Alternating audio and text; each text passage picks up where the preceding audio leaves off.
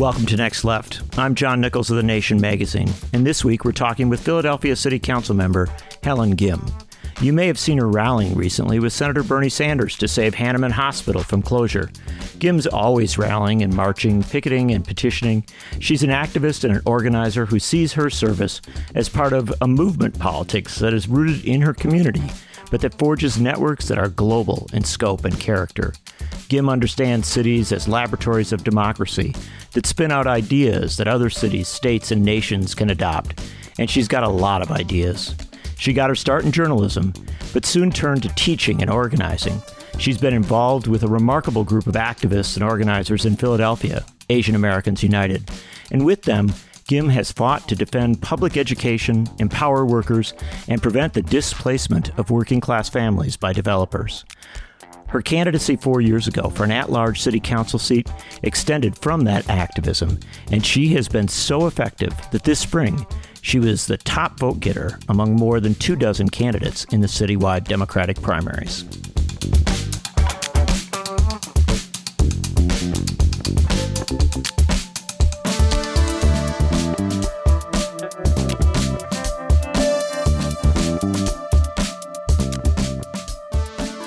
Helen Gim, thanks so much for joining us on Next Left.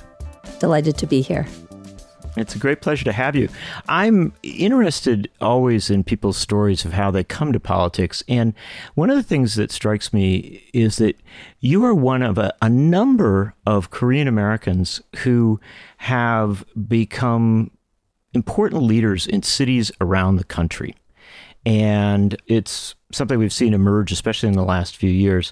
Your parents, if I'm right, came to the U.S. in the 1950s.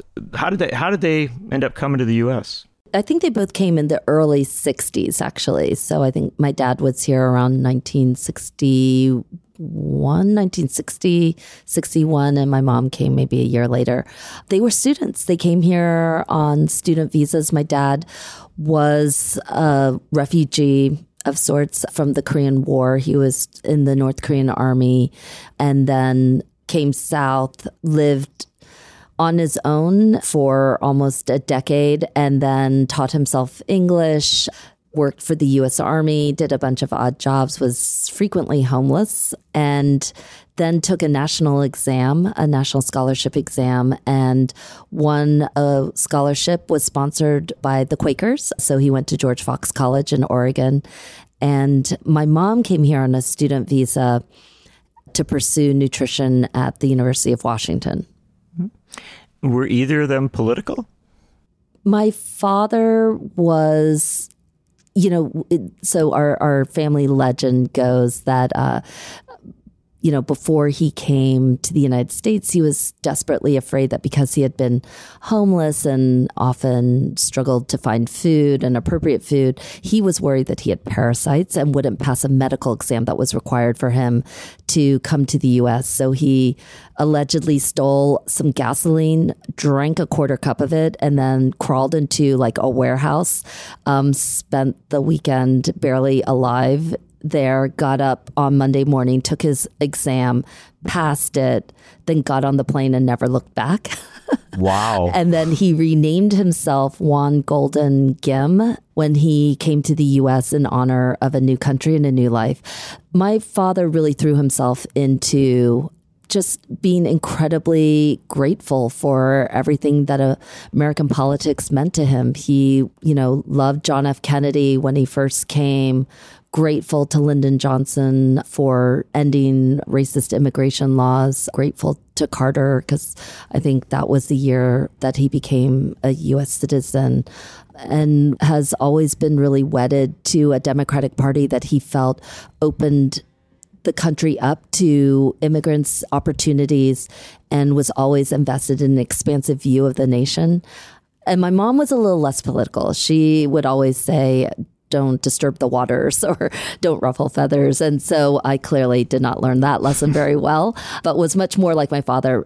My dad was more than just political in terms of following politics nationally. He was just a really political person in life. So he was very active in the Korean church, and mostly about denouncing bad Korean politics or people who like to use their church donations to rename church annexes after themselves, and frequently upended and left churches in sometimes quite dramatic fashions.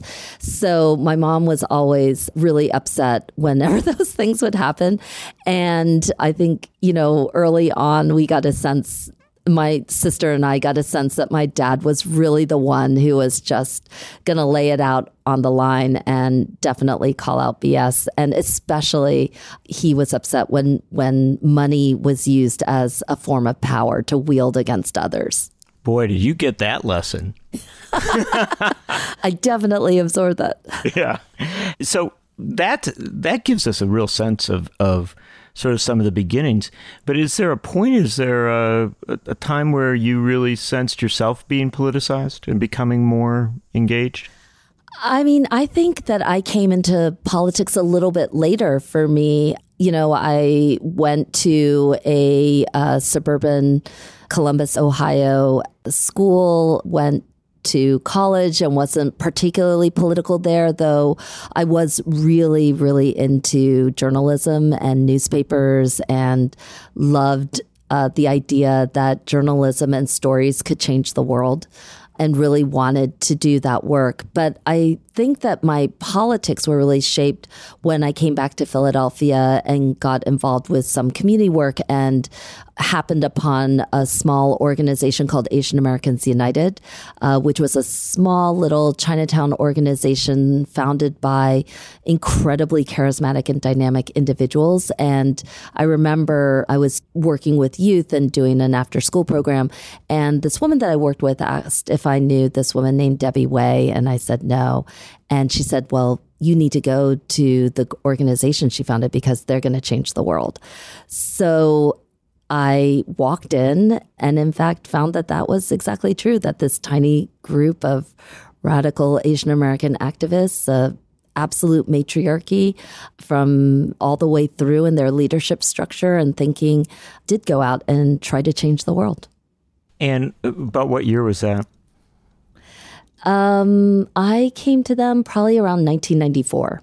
So by the time you met up with them, you had already done a little stint in journalism. You'd worked for a newspaper and done some teaching?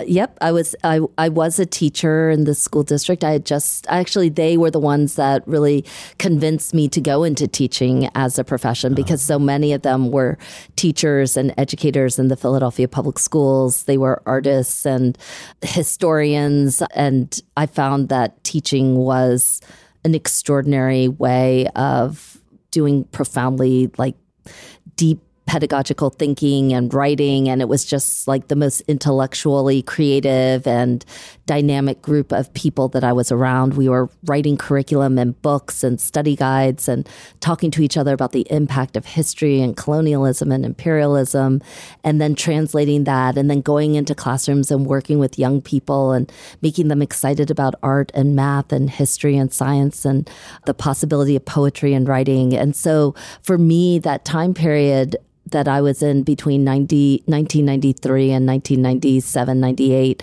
was, I felt just like an extraordinary time of expansive intellectual thinking and creativity with brilliant people who not only were able to think about big ideas and knew a lot about history, but then were able to translate it and make it exciting for 10-year-olds and 12-year-olds and 16-year-olds, and then go out and start doing rallies and organizing folks. And so it was, really amazing. It was like a burst of creativity, and it felt personal and expansive all at the same time. It sounds vibrant. It does sound very inspiring. Yeah.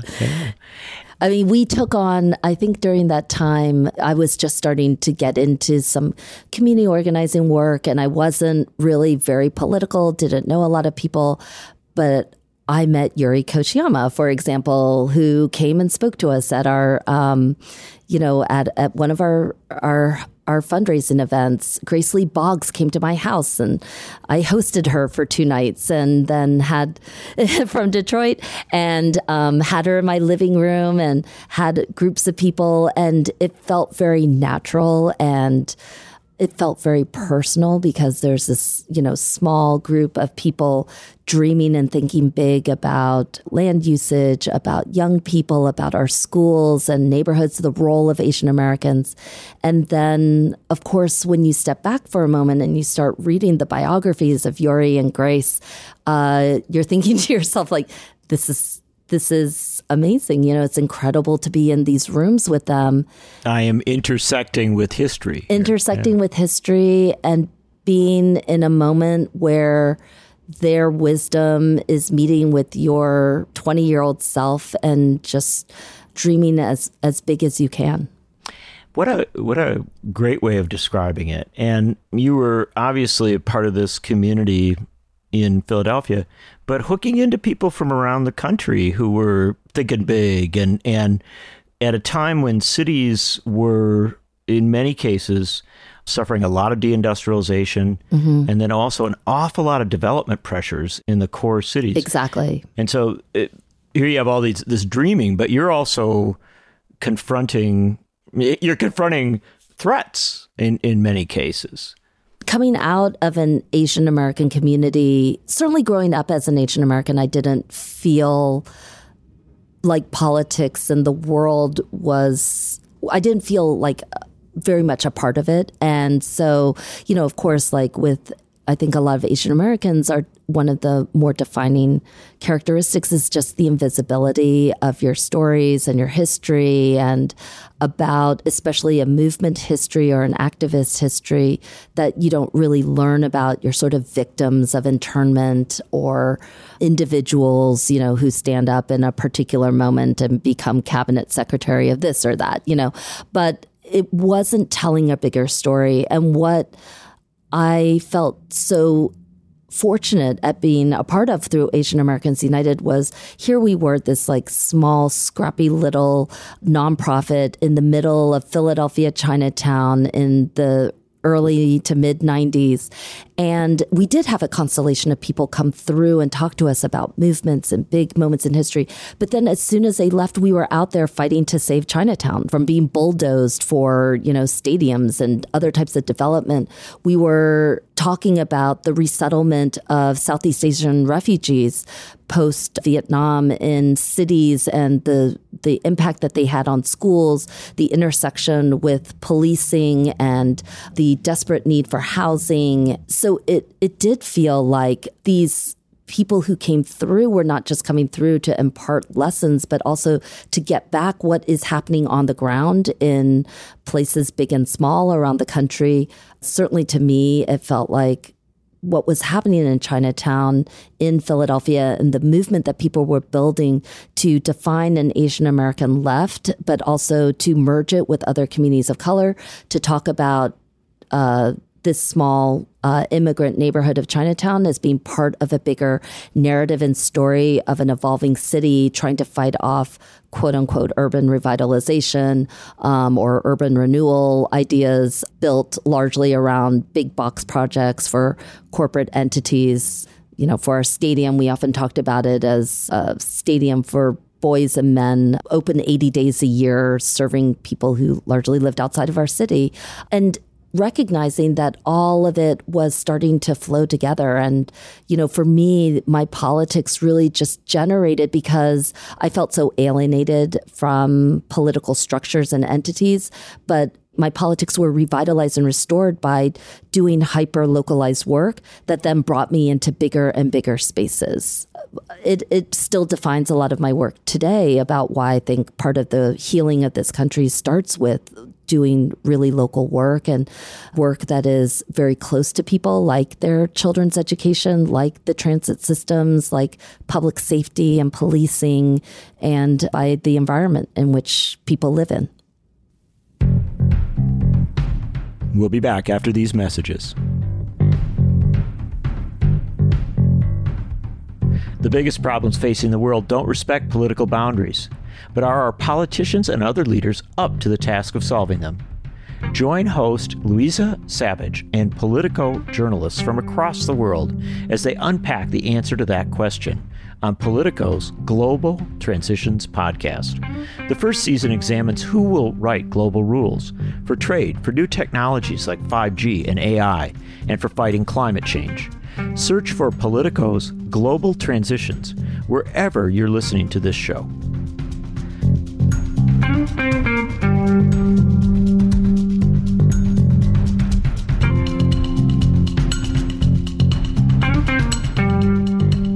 If you're into the nation's brand of no-holds-barred journalism and analysis, make sure to check out our friends at Mother Jones. They have this awesome podcast out every Wednesday, hosted by Jamila King. It's called the Mother Jones Podcast. Each episode goes deep on something you probably don't know about. One recent 3-part series on the show explored America's hidden war in Syria with award-winning journalist Shane Bauer, who went behind the lines of this conflict to bring you surprising stories from inside an ISIS prison and an exclusive interview with the first American woman to be charged with terrorism for joining her husband in the Islamic State. The Mother Jones podcast shares with you the best investigations from the magazine. Think electoral skullduggery, dark money, and Trump's Russia connections, alongside informative interviews with Mother Jones reporters and newsmakers. The Mother Jones podcast makes your week more informed with the stories that really matter, told by their team of smart, fearless reporters. Subscribe now on iTunes, SoundCloud, Spotify, Stitcher, or wherever you enjoy quality podcasts.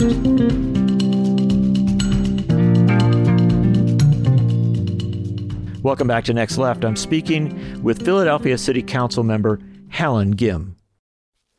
And so you got this deep view of a city, the city of Philadelphia where you were, and kind of how the structures were working, where the threats were coming. You took on corporate power and political power in the stadium fights in your neighborhood, a casino fight, I think, as well. Mm-hmm. And at some point, you looked at the folks you were battling with, the city councils and other folks, and you thought, I could do this? Oh, no, definitely not. I don't think it became like that. I mean, you know, to this day, I still believe that power is outside of politics and political structures. I think power resides in communities and the possibility of communities to build out big movements and broad-based coalitions for change.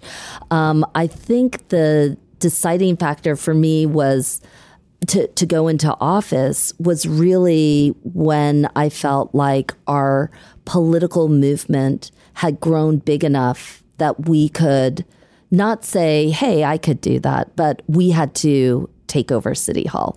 I mean, I really did feel like a lot of my work is predictable. I mean, it should be no surprise that someone who's a mom of 3 kids, a former public school teacher, whose professional life and personal life is tied up in education and schooling would make public education and the vitality and vibrancy and health of our public schools my number one issue.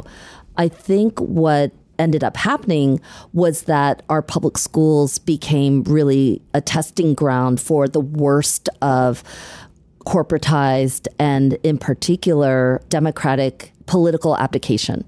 So Philadelphia basically, you know, we went through a state takeover in 2001.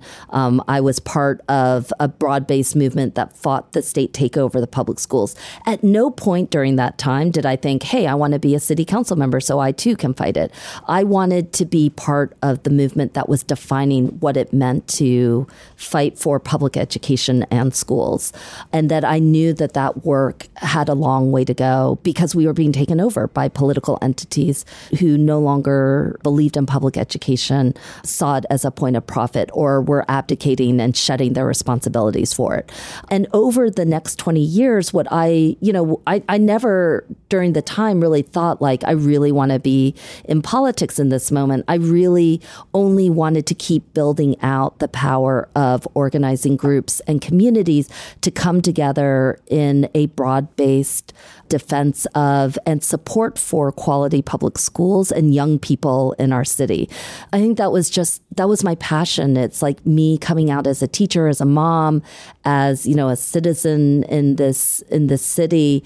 That was the kind of city that I wanted to build and be part of. And I did not feel that politics was the vehicle for that, because it was a place where we were seeing short-sighted ideas, where if you're defined by money, there is a shortage around resources, but mostly there was a shortage of vision.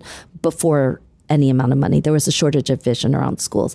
And the expansive vision, everything possible, what we dreamed of was coming out of neighborhoods and parent groups and backyard barbecues and schoolyards and recess. Like, those are the places where we talked about what was wrong, but also what we needed to do to build out and build bigger.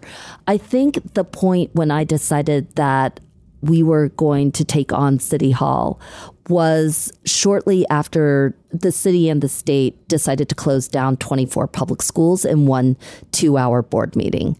In that year, we had lost, just shortly before, almost $1 billion was cut out of the state education budget by a governor who promised that that's what he was going to do. We closed down 24 public schools in a single school board meeting. 30 public schools total within less than 2 years. Just a few months later, we expanded charters by the same amount of money that we had allegedly saved by closing public schools. And then schools opened the following September with 4,000 less staff members. And that fall, a young girl named LaPortia Massey, 12 years old, died after having an asthma attack in a school without a school nurse that no one could identify. Those factors, all those things came together to say, we knew now what we wanted. So our community, over the years that we had built out a community of organizers and activists, we knew now what we wanted. And we had the organizing chops to put 1,000 people in the streets to shut down meetings. And we were looking at unelected, unaccountable people in charge of our school district that were allowing crimes to happen against our children. We thought, never again. It took us a while for us to grieve through a process, to pick ourselves back up. And then I think we approached school organizing and politics with a fury and a fervor that I'm still driven by. That's such a distinctive way to go at politics, right? It isn't looking at it as, oh, here's an opportunity. It really is looking at it as a movement activity, as a movement drive, and in a sense, as an extension of organizing. Yeah.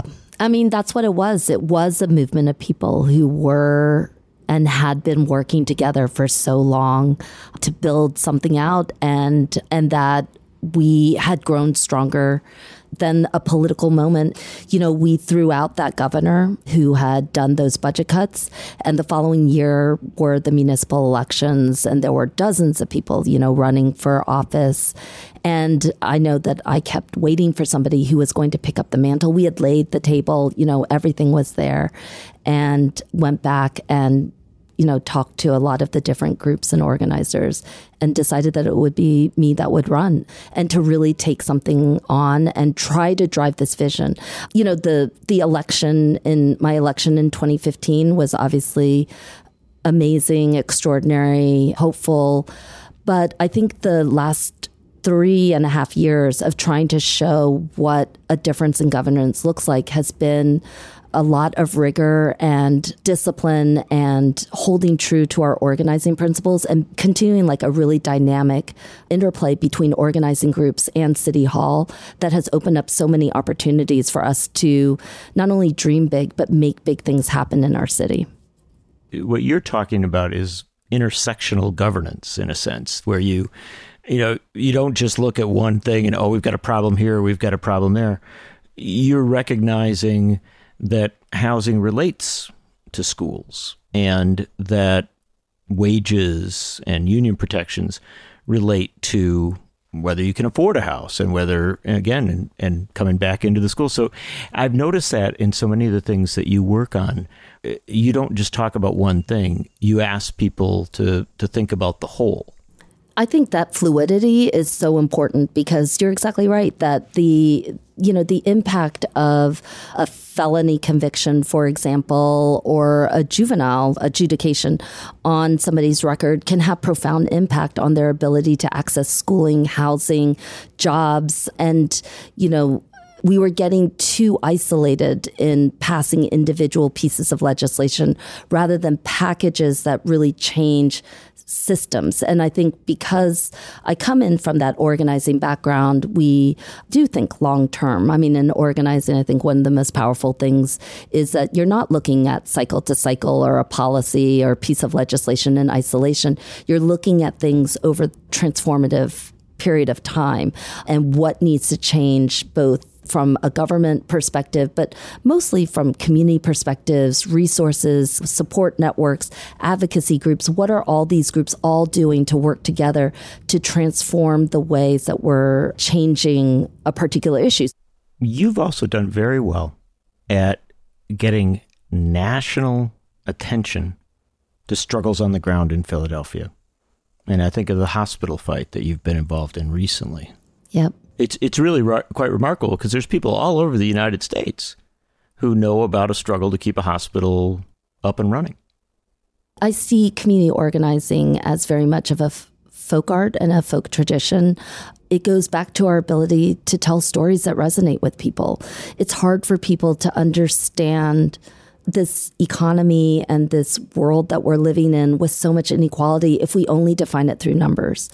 But I think when we define it, not only through the stories of people who are living it, but in particular through the stories of people who are standing up in a moment of injustice and saying, absolutely not on my watch will I be silent about this issue. That's the moment, I think, when people wake up, when people stop thinking about statistics as being just the natural order of things, but that a group of people in a city or a locality standing up in a moment and speaking their truths, denying a corporate profiteer like Joel Friedman, who came in as a Los Angeles investment hedge funder through private equity, bought up a hospital that serves some of our poorest residents in Philadelphia and is trying to flip it in less than 18 months for a real estate deal. That speaks to something in this country that I also think is really powerful, which is a sense of justice. And all of us, there is an America out there that also taps in to a defiance about what's wrong in this world, as much as there is an America that is being reflected by the current waves of white supremacy and corporate power. There is also groups of people all around the country who are defiant, rebellious, resisting a moment, and then leading a more powerful vision for how we move forward. And, I'm glad that Philadelphia is able to snap people out of their complacency and our sense that we can't overcome. Because I think that's the thing that is our biggest fight, more than anything that could come out of 1600 Pennsylvania Ave, is the danger that we've got that we can't really change things, that this is the world as it's going to be. And I think my biggest fight has always been against complacency and the overwhelming feeling that things will never change. And, people standing up, young people, especially seniors and immigrants and folks who reflect the wide variety of life here in Philadelphia, who are Black, brown, immigrant, who are wealthy and who are struggling at the margins, us coming together to defend a hospital or to stand up for our public schools or to not have a refinery blow up in the middle of one of the biggest cities in the country. Like these have unified our city, and they have sparked in us an ability to stand up in this moment. Is there a song people should be listening to as they march and rally? And yeah, well, we have a theme song through my organization at Asian Americans United, and it's always been, very inspirational. We sing it with young people, but it's a South African artist named Labi Sifri who sings a song called Something Inside So Strong. It's a harking back that, in fact, this idea that we're assailed at all times by all these forces, but that our power is not defined in relationship to those external powers, but unlocking power within ourselves and within our own communities. And that those things are unstoppable. Well, you sound pretty unstoppable. It has been such a pleasure talking to you. You bring so much to this, and I especially appreciate your vision of things starting in one community and going nationwide. We're going to keep a close eye on Philadelphia. Thanks so much for joining us on Next Left. Thank you.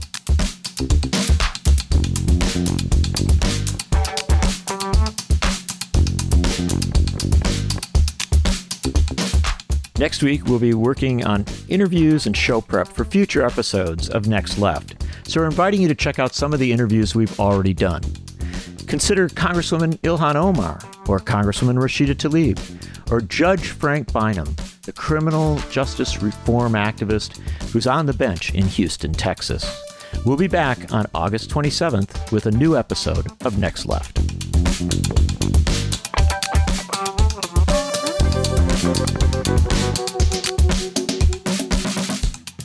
This episode of Next Left was produced and edited by Sophia Steiner-Devoy. Our executive producers are Frank Reynolds, Aaron O'Mara, and Katrina Vanden Heuvel. Our theme music is Deli Run by Ava Luna, who you can check out at avalunagroup.com. Our logo was designed by Sinead Chung. Recording help this week by Shani Avaram. If you're enjoying the show, please let us know by rating and reviewing us on iTunes and subscribing anywhere you get your podcasts.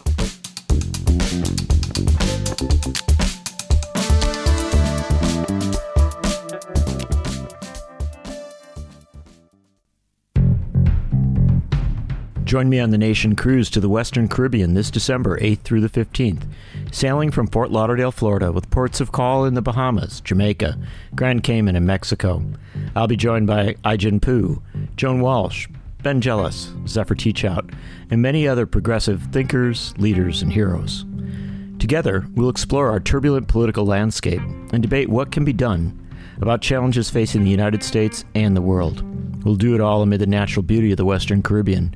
This trip will sell out fast. Secure your spot at www.nationcruise.com. I hope to see you on board.